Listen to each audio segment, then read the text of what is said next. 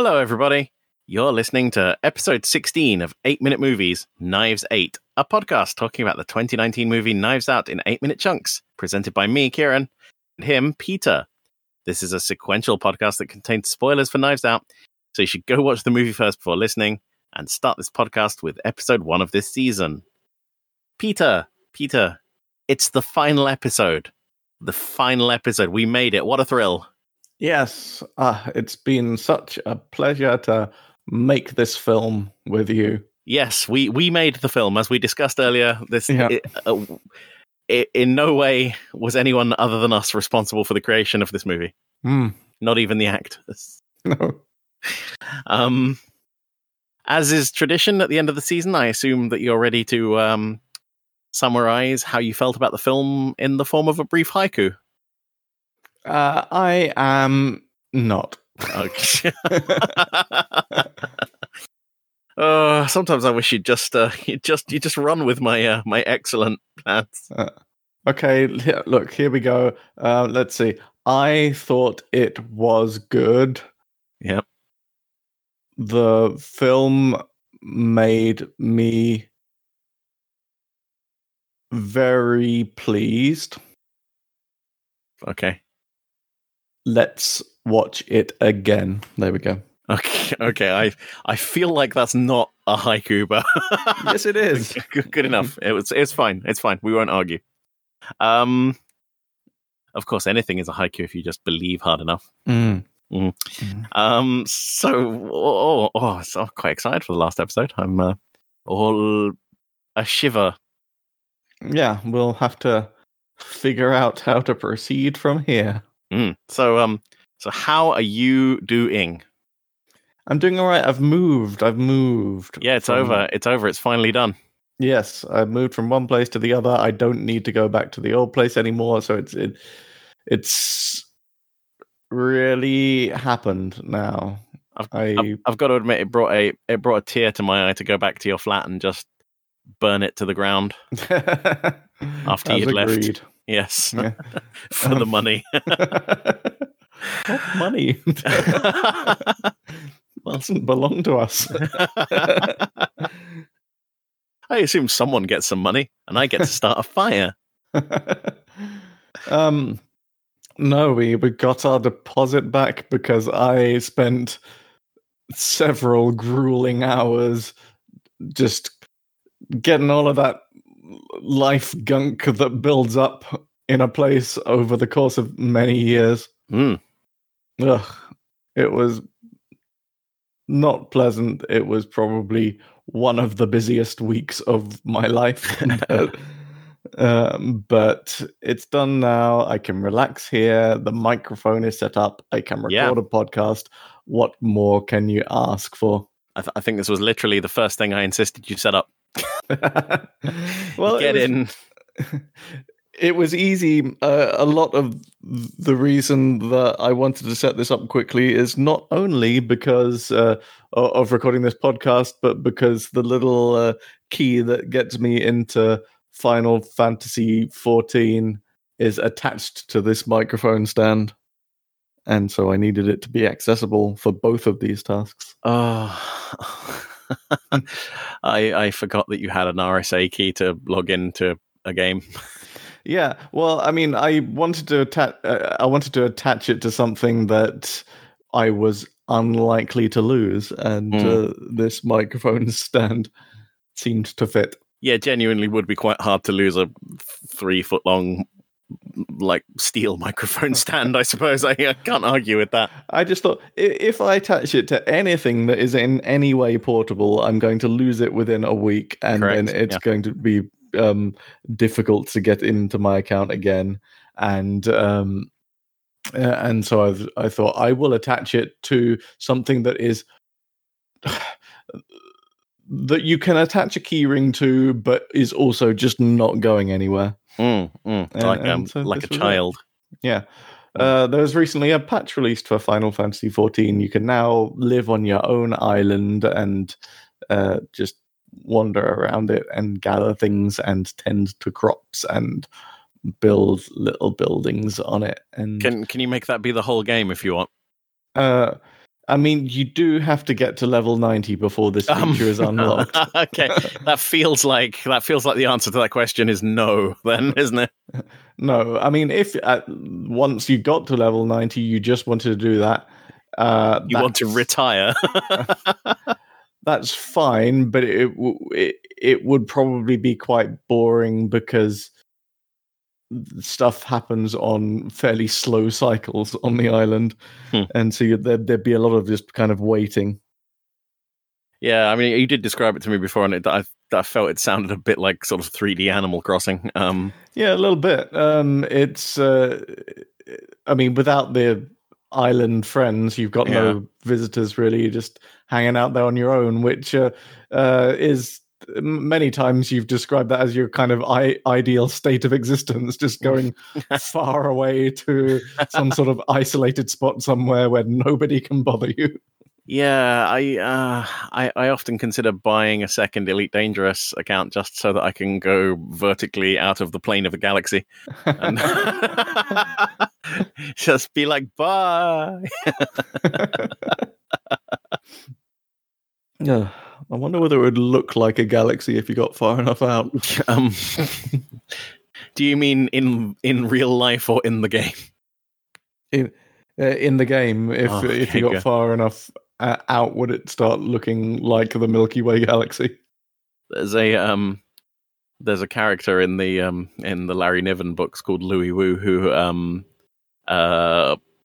all humans are basically immortal at this point in society, and he gets so fed up with humans periodically that he does what he calls a sabbatical, which is just getting in a single person spaceship with like a faster than light drive, pointing it out of out of the human sphere of influence, flying away for basically ever until he gets so desperate for human contact that he comes back. And I'm like, big mood, honestly. I've done that in Elite Dangerous, honestly, before. Yeah. Didn't you do the quest to the core or whatever, Sagittarius A* black hole? Yeah, I've done that, but I've also done pointing it in a direction where I'm like, what hasn't been very explored? That doesn't look very explored, and just pointing it in that direction, just going there for as long as I can stand, and then eventually turning back. Yeah. It's a very relaxing game in some ways. I do keep meaning to get back into Elite Dangerous, but for some reason, when I logged out the last time, I'm near a space station, and I can't remember how you dock. So, yeah. I've got a fairly decent knack for it, but I can understand why people find it difficult. I like the controls of the game because it does actually feel a bit like you're driving something. Yeah, I think I was fairly okay at docking. It's just that it's been about 7 years since I played it. Yeah, it feels just technical enough to make you feel like you're doing. You are actually operating a massive machine. Yeah. Yeah. I like it. Anyway, how are you? I am okay. I'm fine. This is the last episode. I'm excited and sweaty. Been up to anything? I was going to ask you a quick question. Go on. Where are we at on starting our true crime podcast? Did I say podcast? Fine, we'll roll with it. Yeah. Podcast. A podcast is something different than a regular. Where are we at on starting our true crime podcast about your murderous neighbor? Is that still on the cards, or? Well, as I said, there was a sighting of the potential murderee. Yeah, but the thing is, I was thinking about it between episodes, and I think that you might have been fooled. You know, like how in Home Alone, the kid sets up like standees in the window to wave to, fool Harry and Marv into thinking that that there are people in the house. I think that it might be that. Right. Well, I have said hello to her, and she said hello back. But did it sound like a recording? No. Oh. And she was walking around. I don't think we're ever going to get to record a true crime podcast about your murderous neighbor. No, I did. I had an idea for a podcast. Actually, it's not quite a true crime podcast, but it's one that I think should be done in the style of a true crime podcast. Is solving people's really trivial mysteries that they bring us. Is this about me losing my keys? No, actually, I was thinking about Smithy's calf. Oh fuck! All right, that's gonna require some explanation. Right. So Smithy's calf is it's an advert. If you search for it, it's so Smithy's. You can probably guess how that's spelled, and then calf is spelled KAFF. Just so you know. Search for the advert of that, and then maybe pause the recording. Once you've watched that, come back, and the rest of this will make more sense. Okay. Or if you don't want to do that, just skip ahead slightly. Yeah. Or just listen to us as if we were just a charming noise nearby. Yeah, or watch it later. So anyway, yeah, it's a very bizarre advert where at the end, the narrator of the advert says, "Where is Smithy's calf? Calf, calf."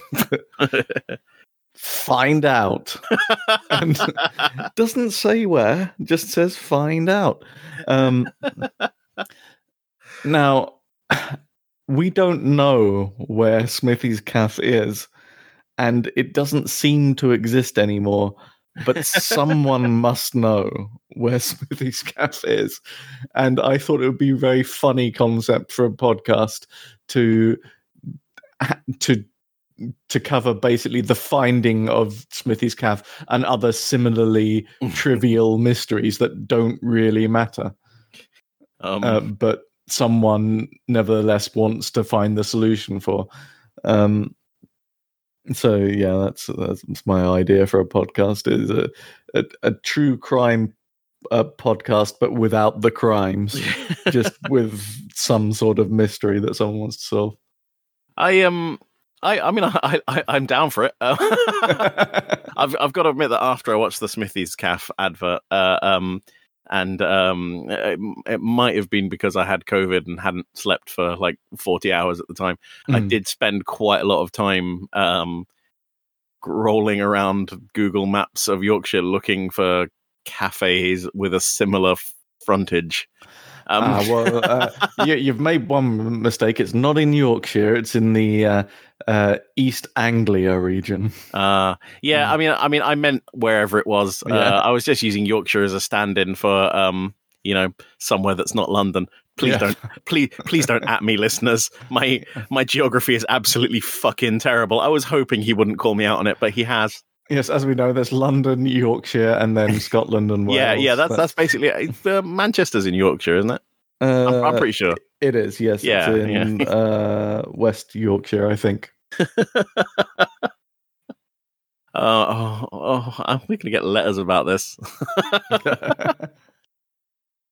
I swear, I've been to the north. I like the north. I was in Birmingham the other week. It was fine. Some people would argue that Birmingham is in the Midlands. Not the north. Yeah. You've just angered a different set of people now. Well, I think you should quit while you're ahead. Look, I love the north. I've been to Reading. I endured Reading once for several hours. It was fine. I didn't die. I love the north. I'm often visiting the Isle of Wight. Oh, sweet merciful God. I thought of all the contentious things that come out of my mouth during this fucking podcast. It wouldn't be the fact that I don't know where places are. I'm sorry. I've got soft brain. It's not my fault. Oh, well. If it's outside the M25, I'm not really sure where it is. I think we mentioned in an earlier season that it turned out that I didn't think Africa was where it is. Africa's a continent. How do you expect me to figure out where cities are? I just think, I mean, you just move on at this point. I've looked at maps; they just don't go in. Let's just move on. Oh dear. Well, okay.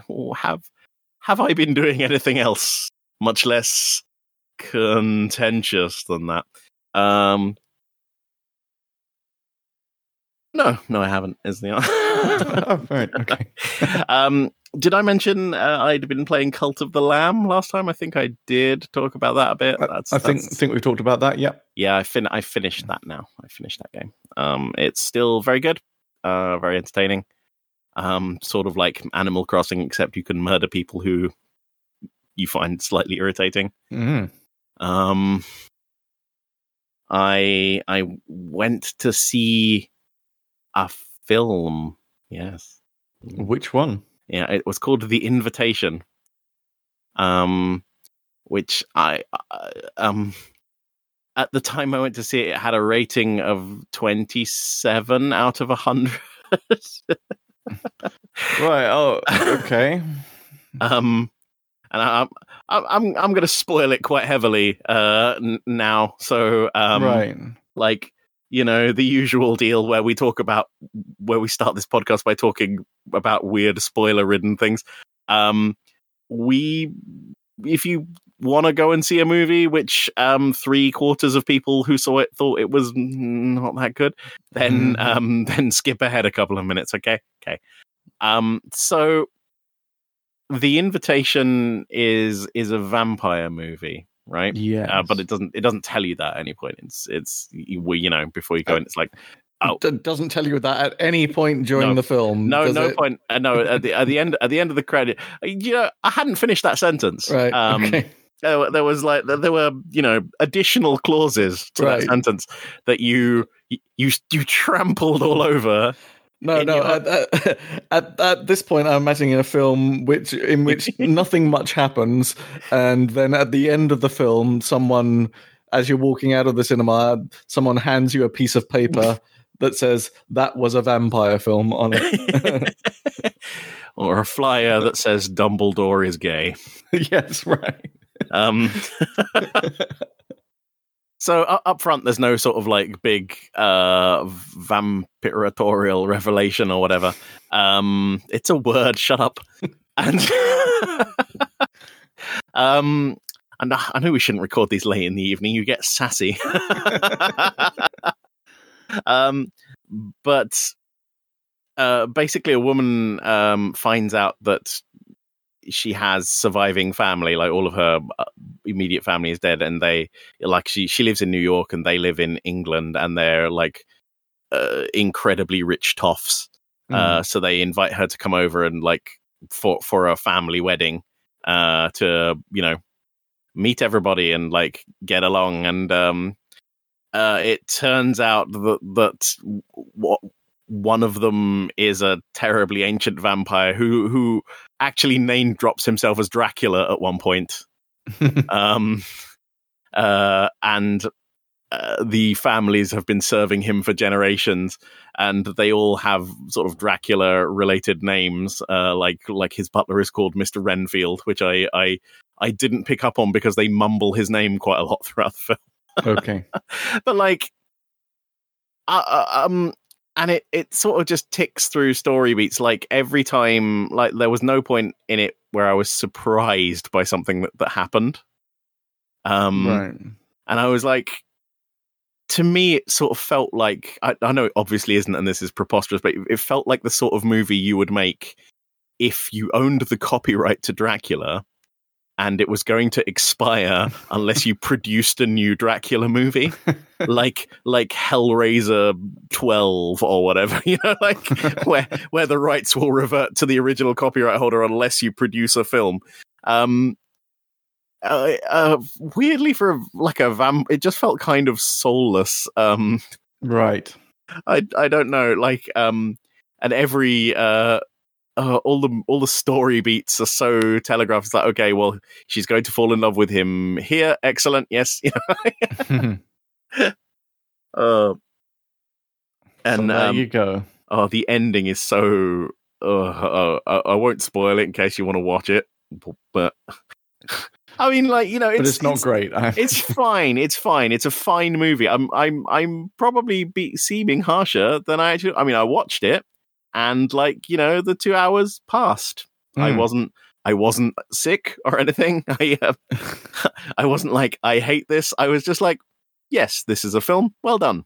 Excellent. Competent workmanship all round. So there you go, everyone. The invitation for an entirely forgettable movie experience. It extremely workmanlike. It's got Sean Pertwee in it, and he's quite good. Okay. Yeah, he's an actor. He was in Event Horizon. Yeah, it's lucky he was an actor. Really, fuck you. I knew you're such a little shit. Really, really lucked out with that one. What did you want me to say? I don't know. He had good mise en scène. I don't.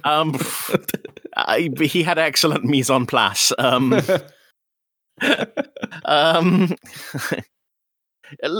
Look.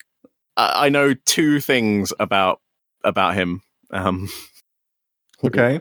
All right, three things now. One, I know two films he was in, and the third thing is his dad was one of the Doctor Who's. Was the third Doctor. There you go.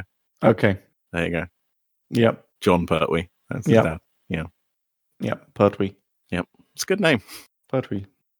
Listeners, try saying Pertwee aloud, no matter where you are. If you're on the bus, try whispering it conspiratorially to the person next to you.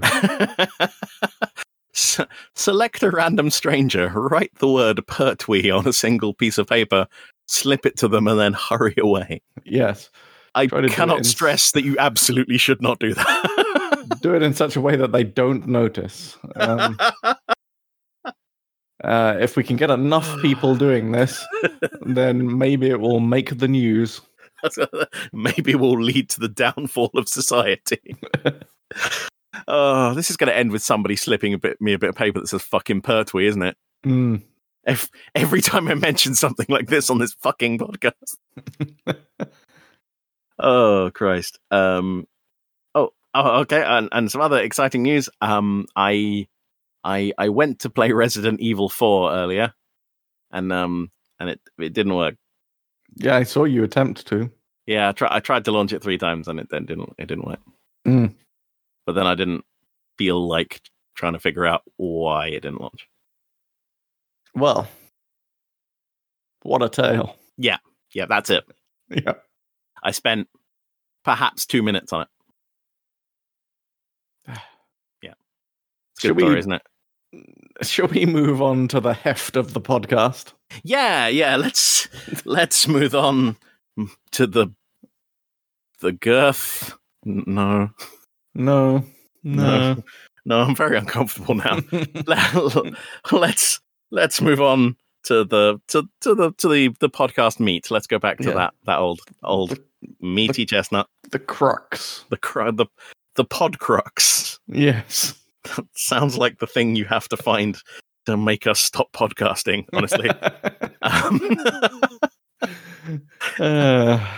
My notes say introduce game with bells. No, I'm not doing it. I refuse. I mean, I don't know where the bell is at the moment. Yeah. So yeah, your bell is in a box. Mine is. I think it's fallen behind my air conditioner. I think it's upstairs. I'm not going upstairs. Hang on, I'm going to produce a perfect ding like a bell. Ding. There we go. Oh, uncanny. Yeah. You know, and it's a thing. Like, you know, it's part of the rules of the podcast. We explain it every episode, even though we don't need to. So do that. I'll just point out that you said the word, and I will now say ding. Which word did I say? You said, and I can say this because I'm talking about the game thing. Oh, okay. Oh dear. Let's not talk about The Thing, Peter. For the final time this season, what wouldn't you not like to not hear about? I do not know what is left. Just tell me. Put me out of my misery. Would you like to hear about Frank Oz? I thought we'd already done Frank Oz, but apparently not. Let's go for it. Well, no, now that you've said that, you've made me extremely concerned. Do you just want to check whether we've done Frank Oz? Like, I don't think we did, but I have all my notes here and I can check. Listeners, we're doing it live. No, we didn't. You're an imbecile and a buffoon. I think it's probably just that I said Frank Oz as a suggestion once, and that stuck in my craw. All right. Yeah, well, you're wrong. You're wrong, and I hate you. Wow. I hate you for your wrongness. Explain Frank Oz to me. Shouldn't record these later. Oh, right. Frank Oz is in this movie playing Alan Stevens, the lawyer. Mm-hmm. Frank Oz, born Frank Richard Osnowitz, May 25th, 1954, is a British-born American actor, filmmaker, and puppeteer.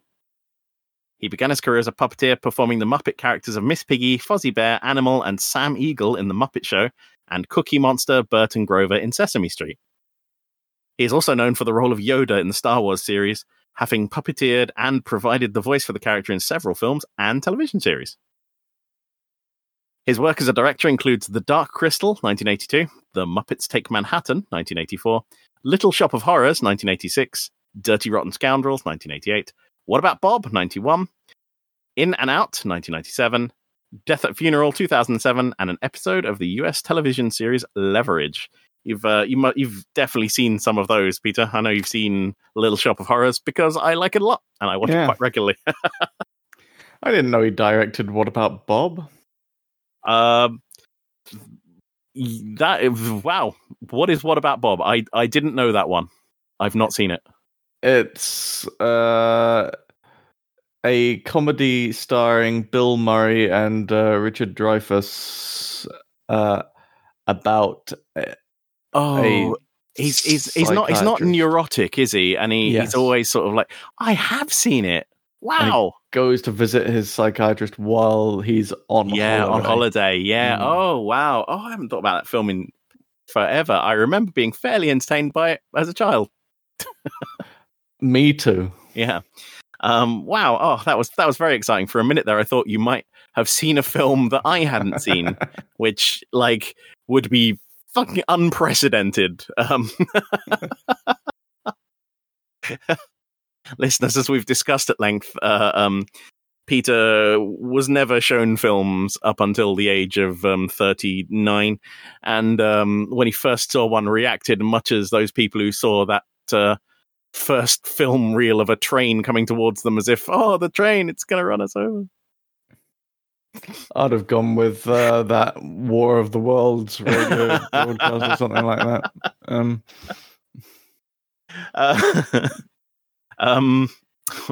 Yeah, have you seen The Dark Crystal? No, I actually haven't. I've seen a little bit of the recent TV series, but not very much. Yeah, the TV series is quite good. I don't like The Dark Crystal. I don't enjoy it because everything in it is kind of gross to look at. Yeah, and the Skeksis are really fucking annoying to listen to. But the TV series tones down all of their more annoying qualities from everything and is much more watchable. It's very, I enjoyed it a lot. And they got cancelled because A, it was very, very expensive, and B, I think season 2 was going to be about a Gelfling genocide.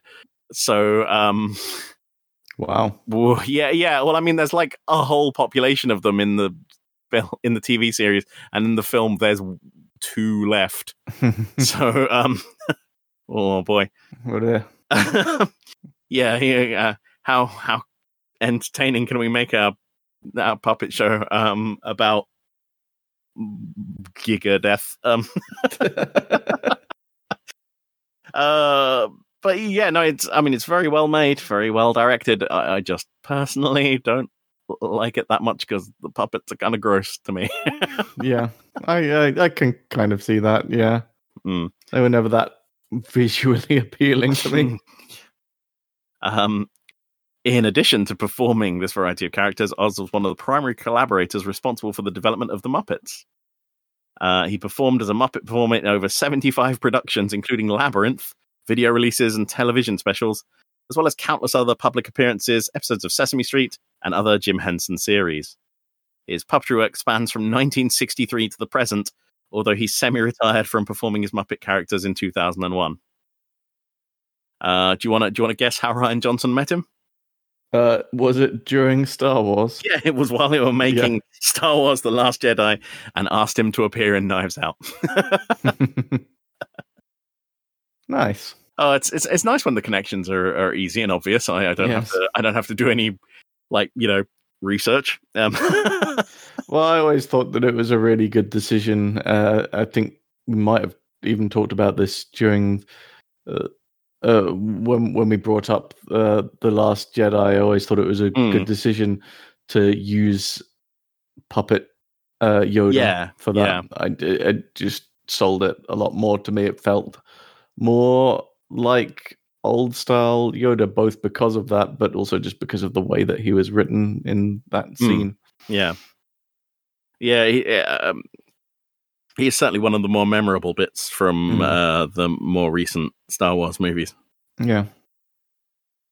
Now it's time for me to answer your questions from the previous episode. Ooh, you had a question.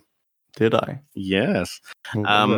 It was about how common the expression "in for a penny, in for a pound" is in America. Yeah. And the answer is I don't know. Okay. I did some research and I couldn't find out. However, I did find out that an alternate phrase is slightly more common: "in for a dime, in for a dollar." Oh, okay. Yeah. See, so they do use that. Yeah. You've just got to find your your local equivalent and use that. Polish listeners, if you have something that's like "in for a zloty," then please write in and tell us what it is. I was sorry, I got a bit hung up on idioms like that where it requires a rhyming scheme, because there must be something similar, but probably not a transliteration. Yeah, I suppose it doesn't really need to rhyme. No. But I guess the rhythm works better in some languages than others. In for an X, in for a Y. So that's fairly on brand. A slightly disappointing answer to a question. We don't know. I looked it up, couldn't find out. It's fine. Okay. So I guess with that, unless you have anything you'd like to say, it's time for us to start watching the last bit, isn't it? So we better review your answers, your final answers, because I guess I'm not going to ask you these questions after this episode because it's the last one, isn't it? Yes, that's how this works. So if you were seeing this for the first time, who do you think the murderer is, and how did they do it? You reckon that it was Ransom all along? Well, you don't actually. You think that Harlan killed himself because Harlan killed himself. Yes. But Ransom was trying to do a murder, and Marta was innocent all along. Yes. Yeah. Ransom was ultimately responsible. As he says in the last episode, what do you got me for? Attempted murder? And it's still pretty bad, dude. Yeah. Even if Marta hadn't noticed the medicines and had accidentally overdosed him on morphine, if Ransom hadn't done what he had done, she would have had the antidote stuff on her, so that would have been okay. So yes, he was, and then the following bit wouldn't have happened anyway, so he was still ultimately responsible for the death. The minimum sentence for attempted murder is 6 years in prison, which I mean, that's quite a long time. That's a big old chunk. And you said what happens next, and should I go through this because you got it pretty spot on? I would say I got it pretty spot on, but the one part that I missed is that there is a conversation between Marta and Blanc that I don't think I really mentioned. No, you didn't. So we've got Marta throws up into Ransom's face. She lied. He is a murderer. He realizes, repeats in for a penny, grabs a knife and tries to stab her with it, but it's a stage knife. He looks embarrassed, says shit, then gets taken away. Yes. The family look on from outside as Marta stands on the balcony with her My House mug, and then the film ends. Oh, and Linda reveals the invisible writing on Harlan's letter. Yes, I did mention that bit. So just the conversation that I didn't mention. Yeah. So very good. I mean, that's sort of what I'd expect, really, from a movie like this, is that you remember the start quite well and the end quite well, and get a little bit fuzzier on the details in the middle. Yeah. Yeah. So, time for us to start the last little bit. We're going to be watching 2 hours to 2 hours and 10 minutes and 6 seconds, because we didn't want to do episode 17 about 2 minutes of credit. Don't fucking at me. Of Knives Out. Marta throws up in Ransom's face. And it's very chunky. Oh, I tell you, I'm really glad this was the start of an episode. It was such a fantastic cut. I swear I didn't do it on purpose. It just panned out this way. Brilliant. Well, in many ways, you couldn't have done this on purpose, because that would have involved predicting that for the third season of this podcast, we were going to do Knives Out, and then figuring out what minute chunks we would have to split it into in order that we get that cut, and then in order to cover your tracks, deciding on 2 different films to do first, which is quite elaborate. You don't think I'm capable of such a Xanatos gambit? I just don't think you did. No, I didn't. Yeah. You're right. I mean, I'm just happy it coincidentally came out this way. Very serendipitous. It was probably one of my favorite kind of cuts that we've had between 8-minute chunks. Ryan Johnson says he likes to watch this bit of the film with an audience to see who realizes it when, based on Marta's expression, the stilted speech into the phone, and her eyes are sort of welling up with tears, which I've never noticed. And I wrote these notes. What do you want to guess that stuff on his face is? Oh, that's a really good question. I haven't even thought of it. It looks quite realistic looking. I'm guessing that it might just be literally just chunks of ham and stuff, and actual food bits. It was in fact actual vomit. No, of course it's not. No, of course it's not. It's chunky apple cinnamon baby food. Okay, all right, yeah, I can, yeah, sure. Ryan Johnson says he kept telling the continuity editor to add more goop, and Chris Evans was like, "This is sufficient goop now, thank you."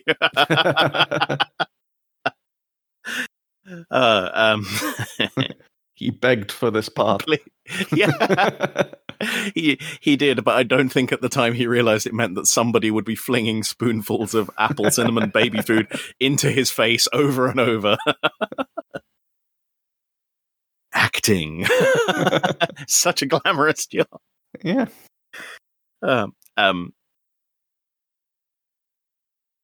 Marta falls on the floor, knocking the chair over, and everyone reacts with disgust, especially Ransom. That means she's lying, cries Trooper Wagner.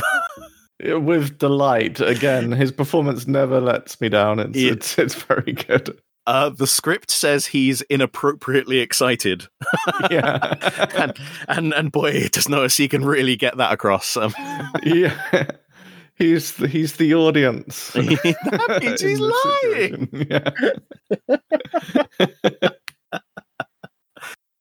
Yeah. Fran is dead, and Ransom confessed to her murder on a recording. I don't see how. The fact that they show the phone recording as like, you know, crucial evidence. I'm like, I confessed to it in front of 3 detectives. I mean, like, yeah, you know, that's not hearsay. Having a recording does make it stronger, I'm sure. Yeah, that's true. That's true. Ransom thinks for a split second, says "in for a penny," and grabs a knife from the knife wheel. Ooh. There's some excellent sort of like deep bassy music here to go along with this. Yeah, I didn't actually notice it at the time. In one job. No, we've been through this. Yeah, you have multiple jobs. Yes. And I treasure you for them. Right. A little less when you're constantly picking me up on my flaws, but fine. In slow motion, we see everyone react too slow as he plunges the knife into Marta's chest. Gasp. Oh. Yeah, there you go. Sorry, I know what happens next, so I didn't really gasp. We spoke about it. Yeah. It's not gasp worthy. It's gasp worthy when you see it for the first time. Yeah. These bits were shot with a very high frame rate camera, which with just the 2 of them falling back onto a mat.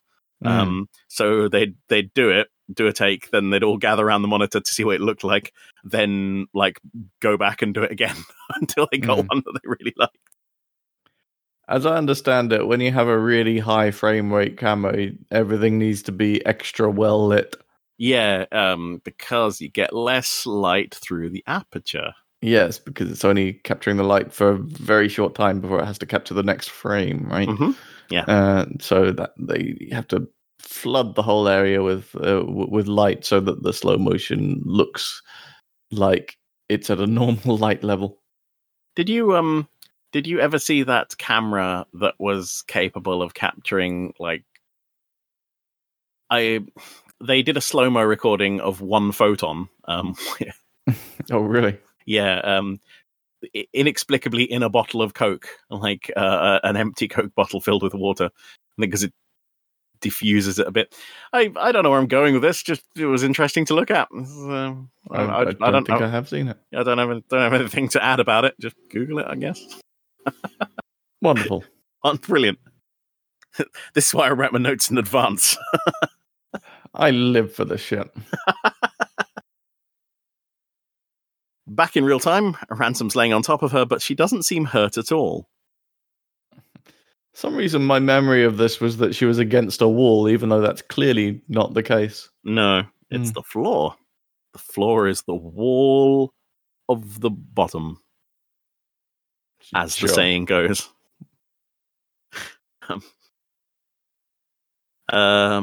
Curiously, he draws the knife out, revealing it's a spring-loaded prop knife.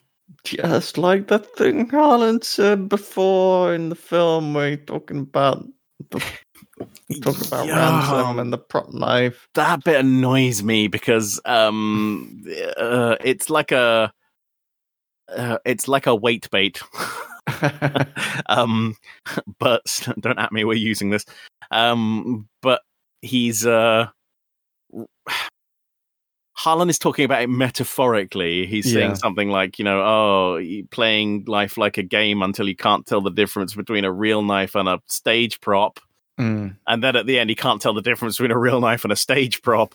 Yeah, it's a bit on the nose, but I mean, fine. I think I said at the time when we talked about this the first time, I'll kind of allow it just because it does actually kind of seem like the sort of thing that Harlan would say. Yeah, it's not out of place for him, as we've discussed at length throughout the season. He tests the knife a little bit on her chest, and it just sort of like Yeah. The sound guy says that there are two sound effects for the knife: a meaty, real-sounding one when she's first stabbed, and a spring-loaded toy noise, which in the edit they just kept going back on to make it sound sillier and sillier.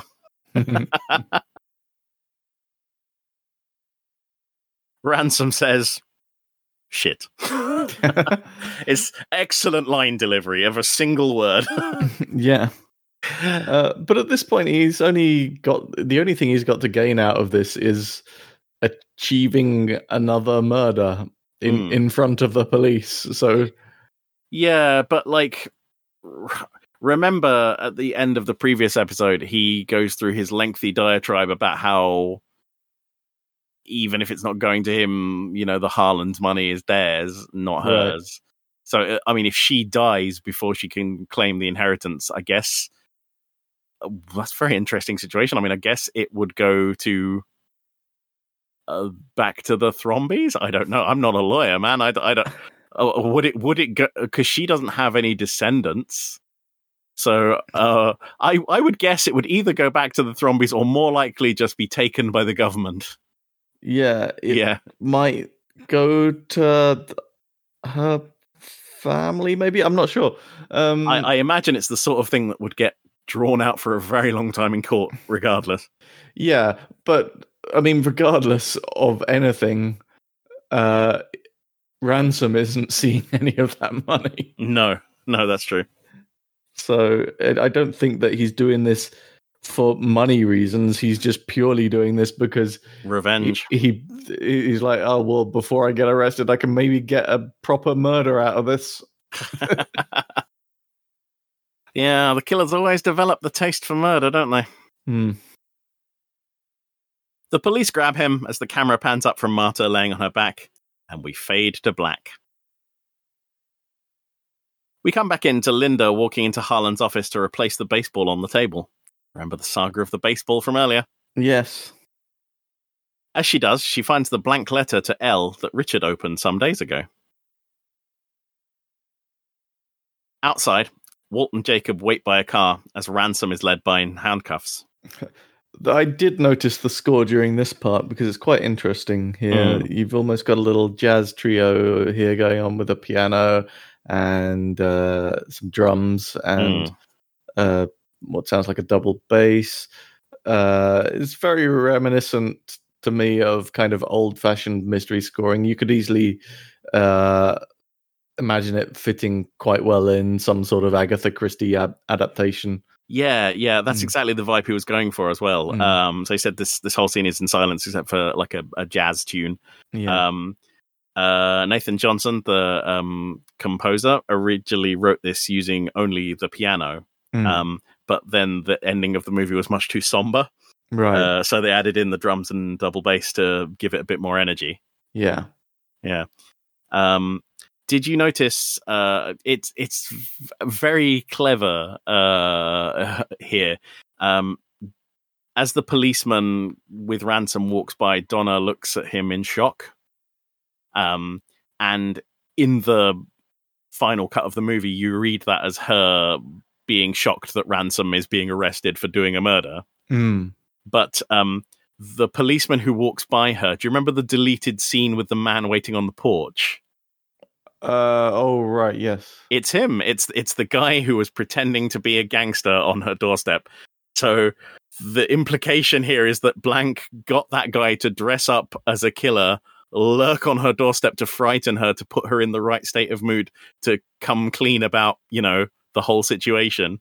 Wow. Yeah, it's really interesting. It sort of makes me wish they hadn't taken that scene out just for this like 2 seconds of sort of horrified shock on her face as he walks by. But fortunately, because he's right next to Ransom, you just read it as her looking at Ransom.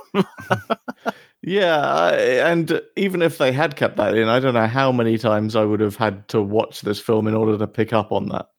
Yeah, I definitely would have picked it up from one of those 11 facts about Knives Out you missed the 27th time you watched it. I can't call them out too much because A, I use them for research, and B, and B, that's sort of what this podcast is, except drawn out to an excruciating degree. Yes. What we want to provide is a really inconvenient way to learn about films. First of all, it takes place over a number of weeks. It's split up arbitrarily into 8-minute chunks, and we proceed every discussion by at least 3/4 of an hour of discussion of anything but the actual film. I think you mean proceed rather than proceed.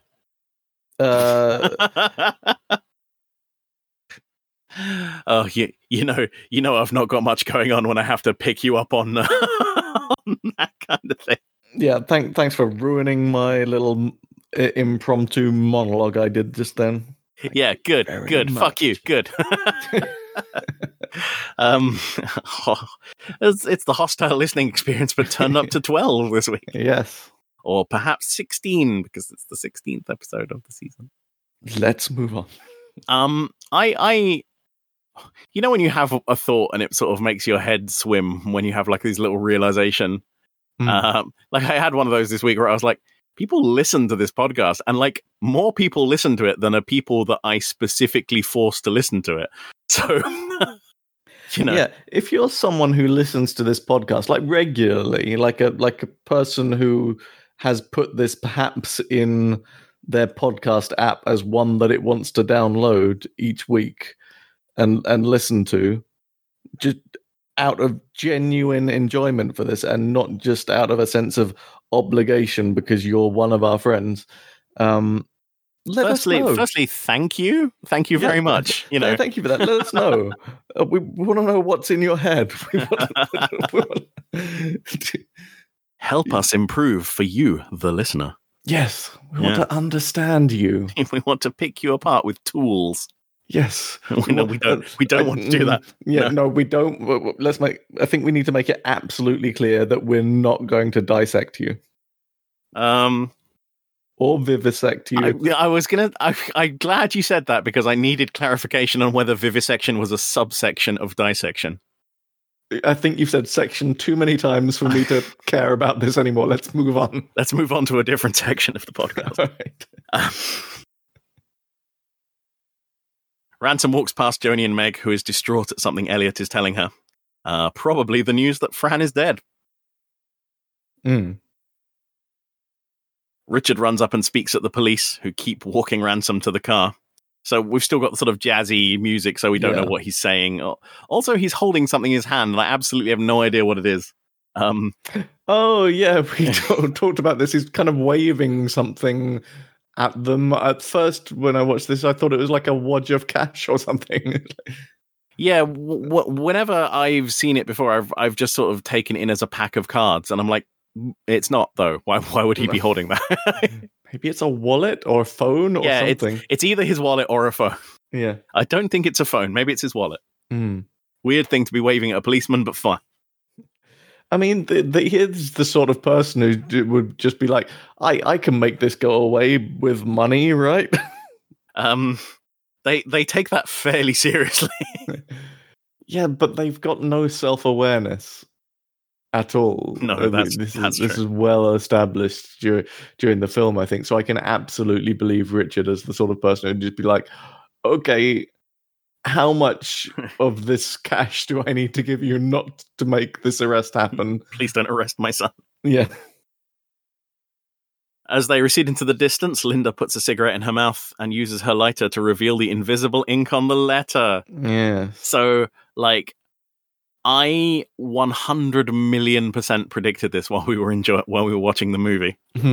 And like, I was really pleased because, like, I'm a huge dork. I think that's come up in the podcast, and I really enjoy like spy bullshit, like invisible ink and all that kind of crap. And when there's a lengthy thing where you're like, oh, you could only talk to Dad if you figure out games you can play with him, and like everyone's like, oh, metaphorical games, and then you see a blank letter. I was like, it's invisible ink, isn't it? He's used lemon juice, right?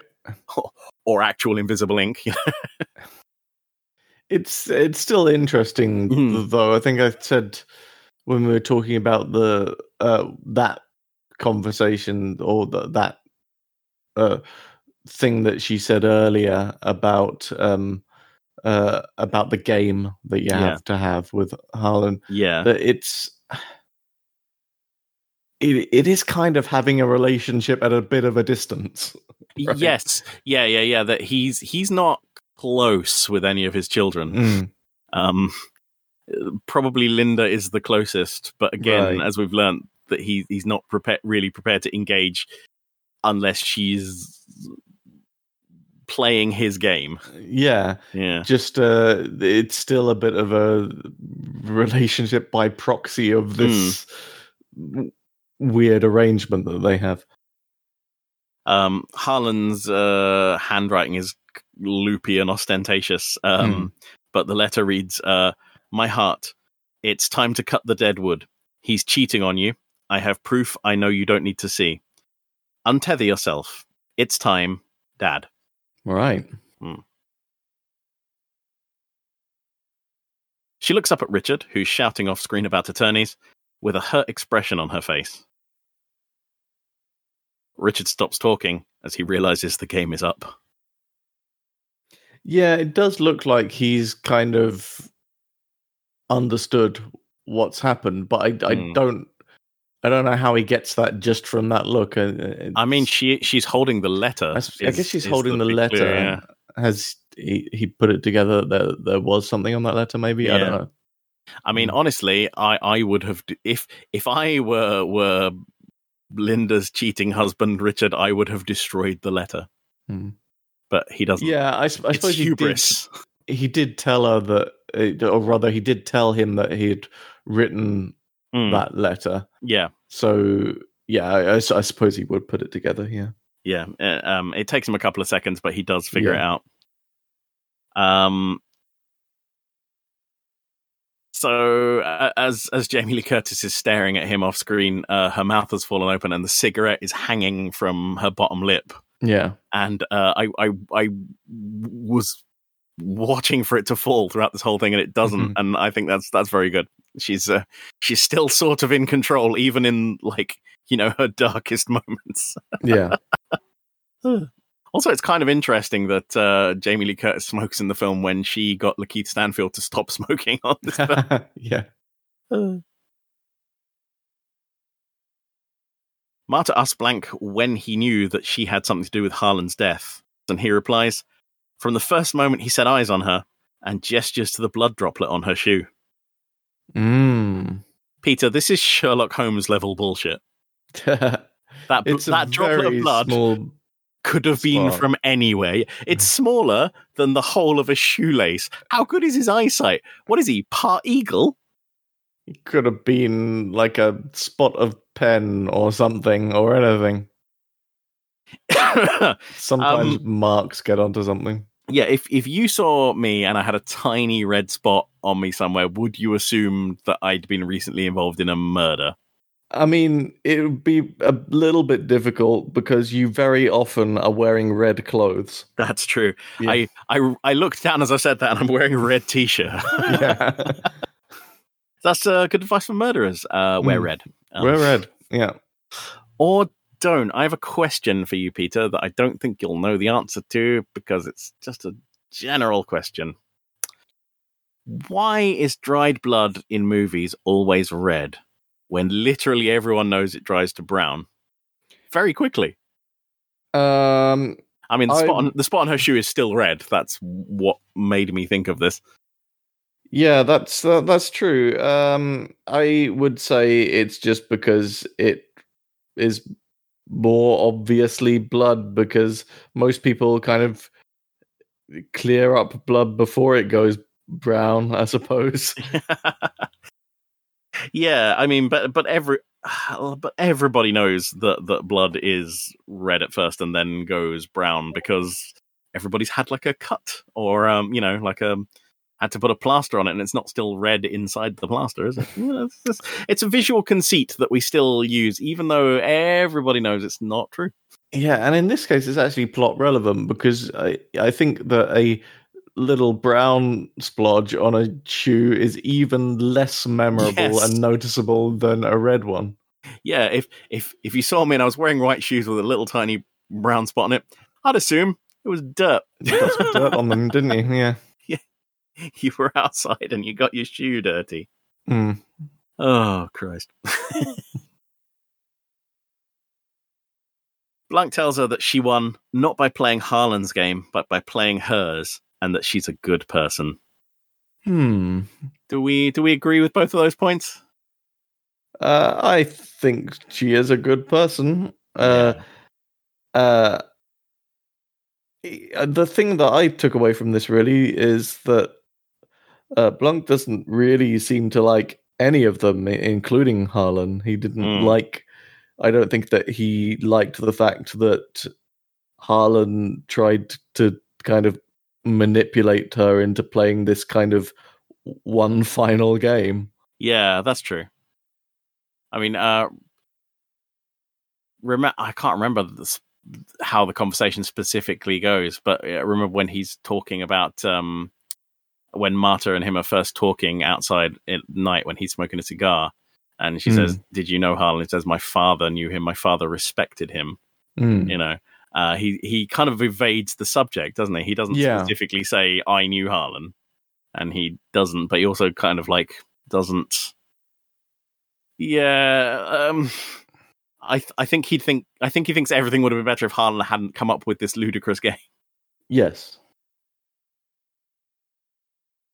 Marta asks Blanc if she should help them, and he says that he has his opinion, but that she's going to follow her own heart, and he walks away.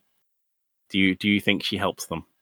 I think she does. I think she does. I think she'd give them some money. Not all the money, but some of the money. Yeah. Marta steps outside into the hall, draped in a blanket and holding a coffee mug, to look at the portrait of Harlan.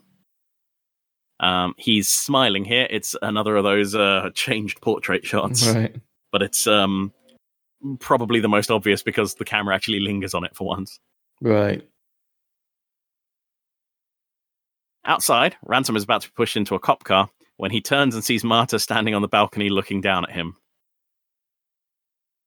It's an interesting look that he gives back there. It's seeming to acknowledge that she won. It's almost a kind of look of respect. Yeah, it's sort of like a "you have bested me, opponent." Right. He's like he's going to come back for more, but obviously he won't because he's going to be executed for murder. Oh boy. That's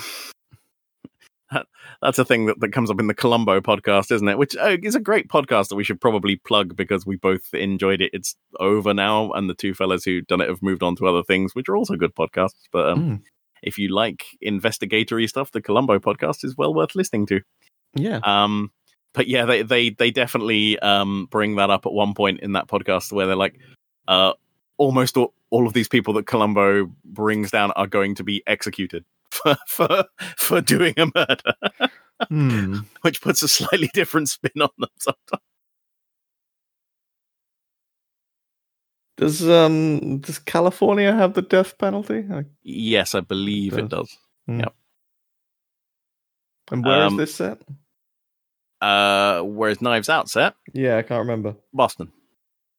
Or Massachusetts. Do they have the death penalty in Massachusetts? I'm going to say yes while I Google it.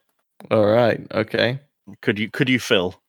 Just imagine that I'm playing the drums like that. The person in the score who's going a little wild on the drums behind the piano. Oh wow! No, they don't. They don't. Okay. Massachusetts does not. So he's okay. He's just going to go to prison for life. Yes. Cool. That's better. Yeah. Yeah. Well, we're not that sort of podcast. Let's not get into this.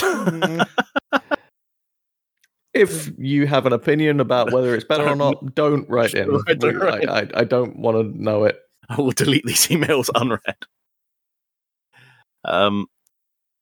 Richard turns around, shaking his head, revealing a fresh black eye. which I've it's a slightly subtle one, so I've never really noticed it before. Interestingly, it was added in post. It's visual effects. Oh, right, okay. It's not makeup on him. Rian Johnson thought it would be nice if you could see that Richard had received an immediate comeuppance for his cheating. Richard sees Marta standing there, and the whole family turns to look at her. So Marta's holding the coffee cup in her hand that we're going to get a big reveal of in a couple of seconds. Yes. And originally, all of the text on the mug was visible. But they realized it was more impactful to end with the text, so they edited the position of her hand in post. Oh, right, okay. Nice little touch. Marta lifts the mug of coffee to take a sip, and her hand is now covering all the text on it except for "My house."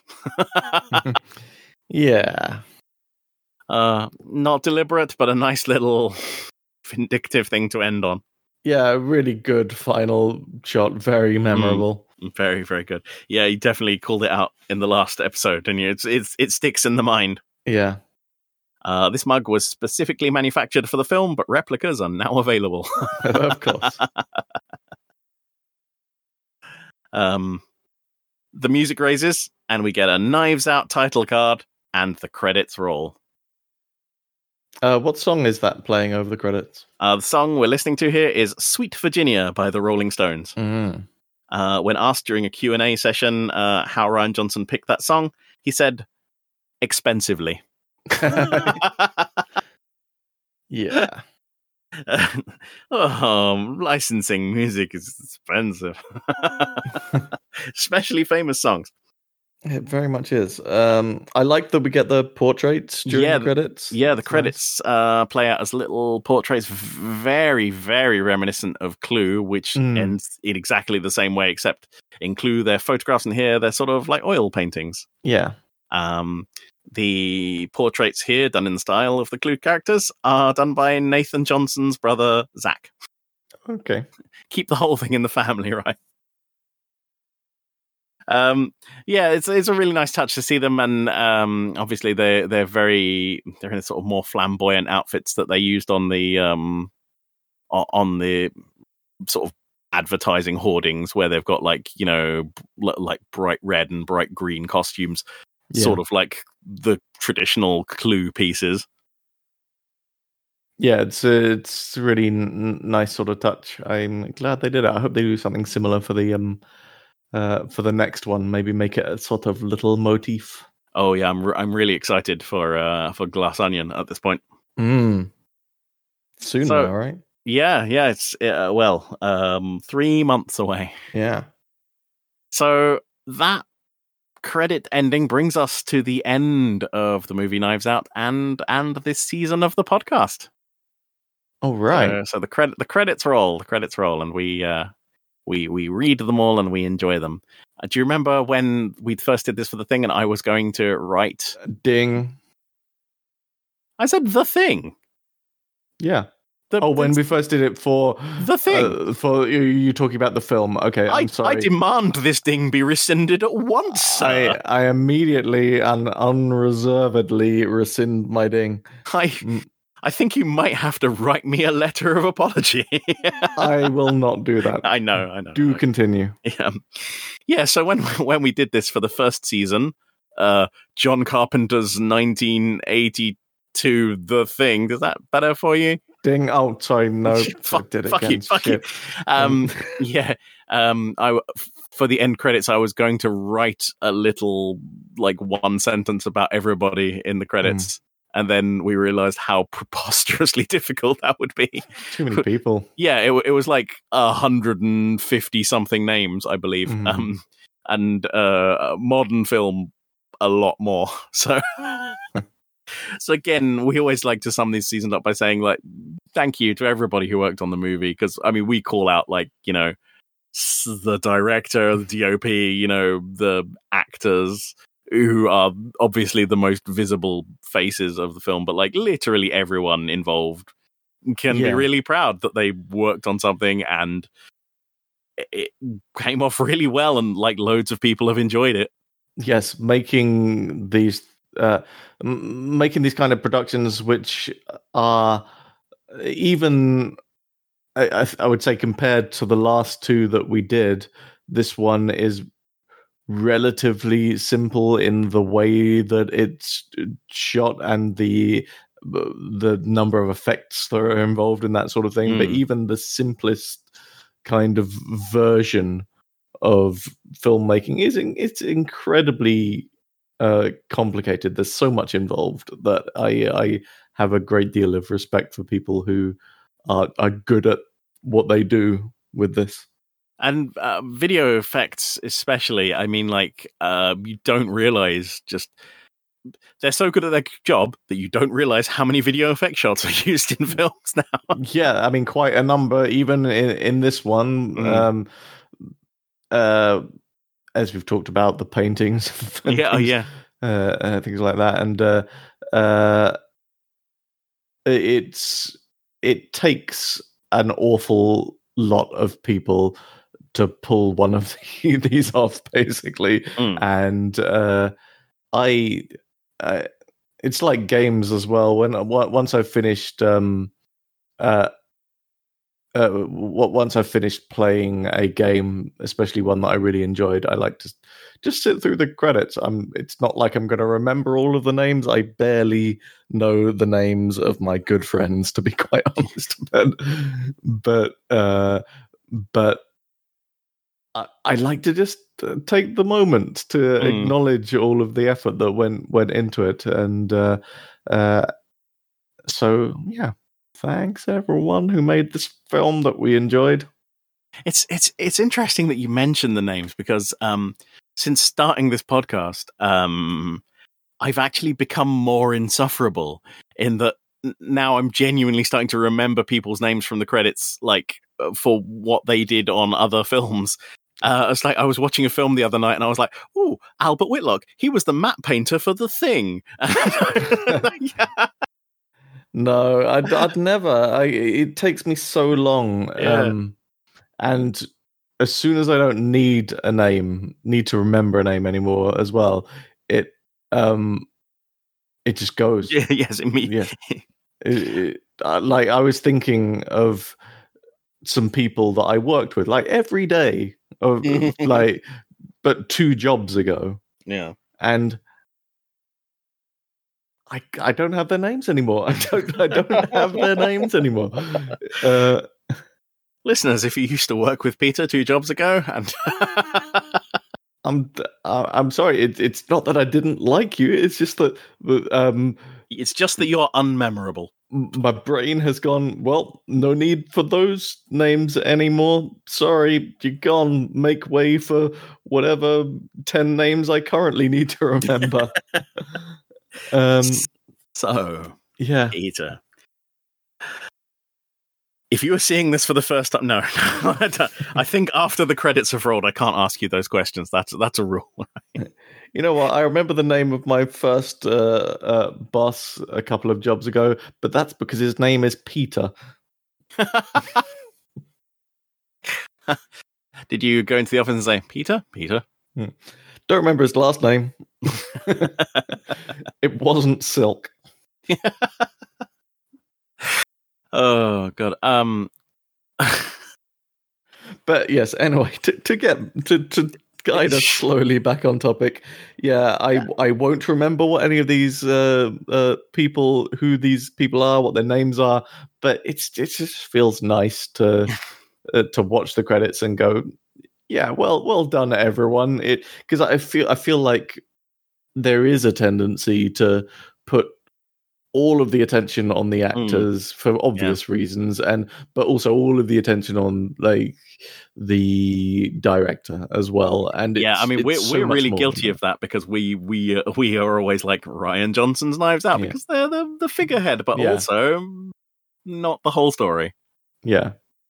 Aside from the writers, the directors, the actors, you got just so many people who are involved, and not even just involved doing little things for it. Some of it is really significant to setting the mood, and like the person that is in charge of finding locations Yeah. for the film. Maybe so much of the film would feel so much different if different locations had been found. And as well, obviously the director's involved in the casting, but there are people who are casting people who are involved in this as well. And so without them, the film's going to feel very, very different. And it becomes a bit overwhelming when you start thinking about all of the different bits of effort that are needed in order to make one of these films come off. Oh yeah, absolutely.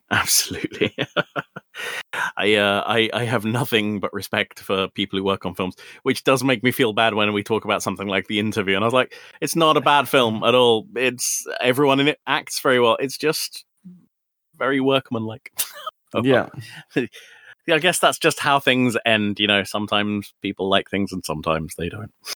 Yeah, I mean, sometimes people can put a great deal of effort in and can believe in a project and it can come off successfully, but it just doesn't hit on the same level as something else. That's okay. Like, it's not necessarily a condemnation of their abilities or anything like that. It's just like not everything can knock it out of the park. No, of course. Right. And some things are. There's a film that I think we're both interested in watching at some point soon that we're not expecting to be very good, right? Oh, are we talking about Blackbird? And we are talking about Blackbird. Oh yeah. God, I don't know how our carefully phrased disclaimer comes out when the film is basically an auteur-director's the phrase passion project is in my head, but that's not the right phrase. Vanity project. That's the one. Yeah. when basically you've got a lot of money and you're like, what if I made a movie where I was James Bond? I don't know. Yeah, I feel like in this sort of situation where it's entirely a vanity thing, it's you can see the whole breadcrumb trail of things that led to this being made, and it's just quite an inherently funny situation of Michael Flatley just deciding years and years after Riverdance that he wanted to be James Bond and making a film about it, and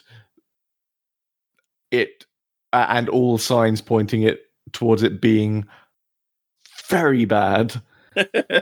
I think in that sort of situation, it's still acknowledging that to put one of these together at all is pretty difficult and takes a lot of effort. I think we can indulge in a bit of laughing at Michael Flatley.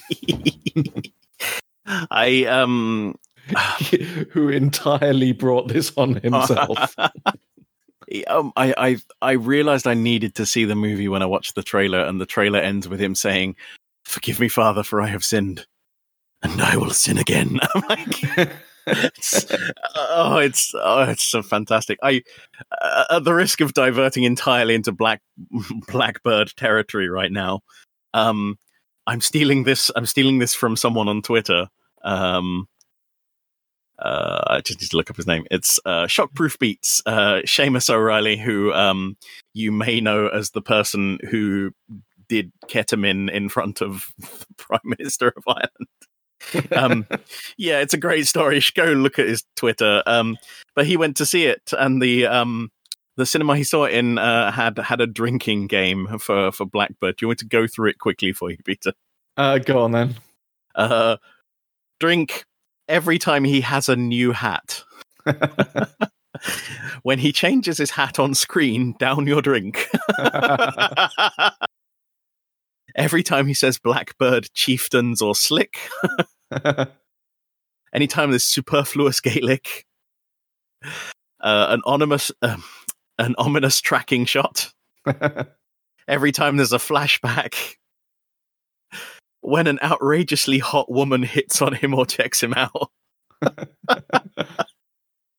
Every time there's a weird cutaway in the middle of a very different set piece. Oh, what a treat. We have to do this movie, right? Don't we? I mean, are you saying we have to do it for 8-minute movies? Because I don't know. I mean, listeners, if you want us to laugh at a film for 16 weeks.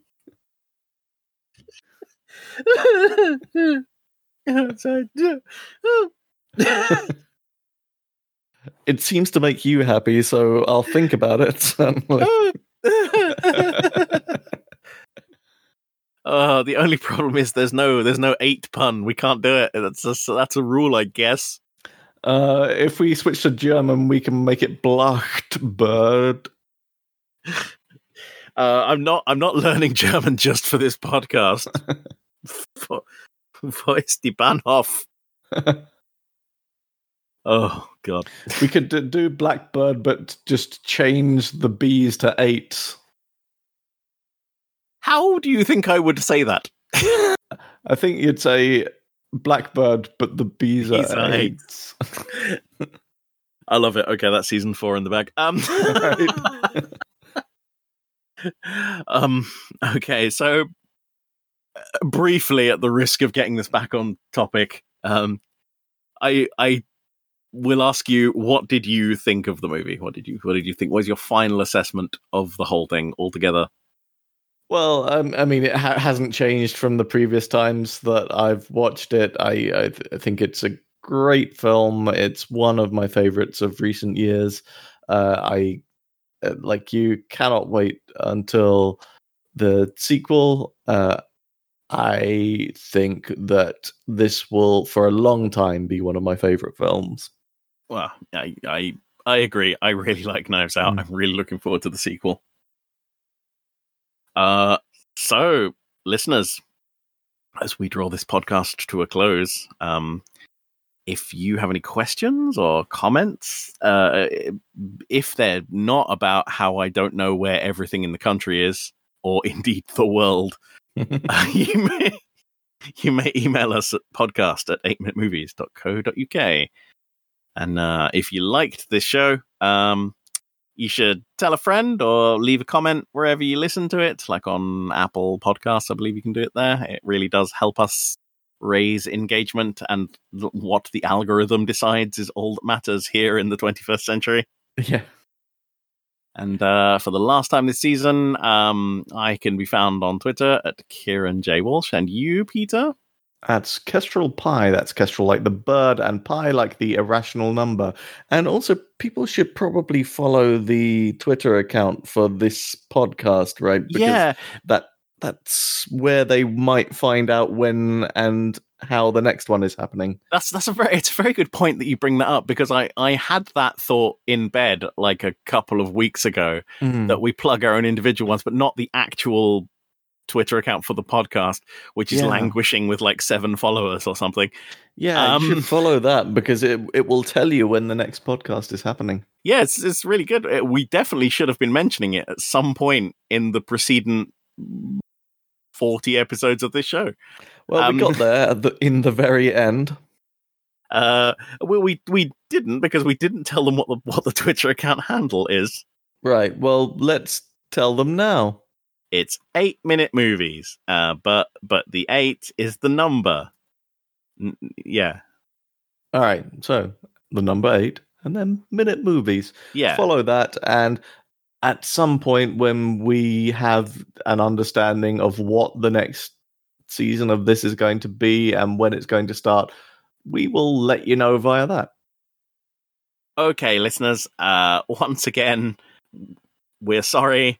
And also thank you for listening to this podcast, and just being you do you. We love you, no matter who or what you are. Marvelous. Goodbye, listeners. Goodbye.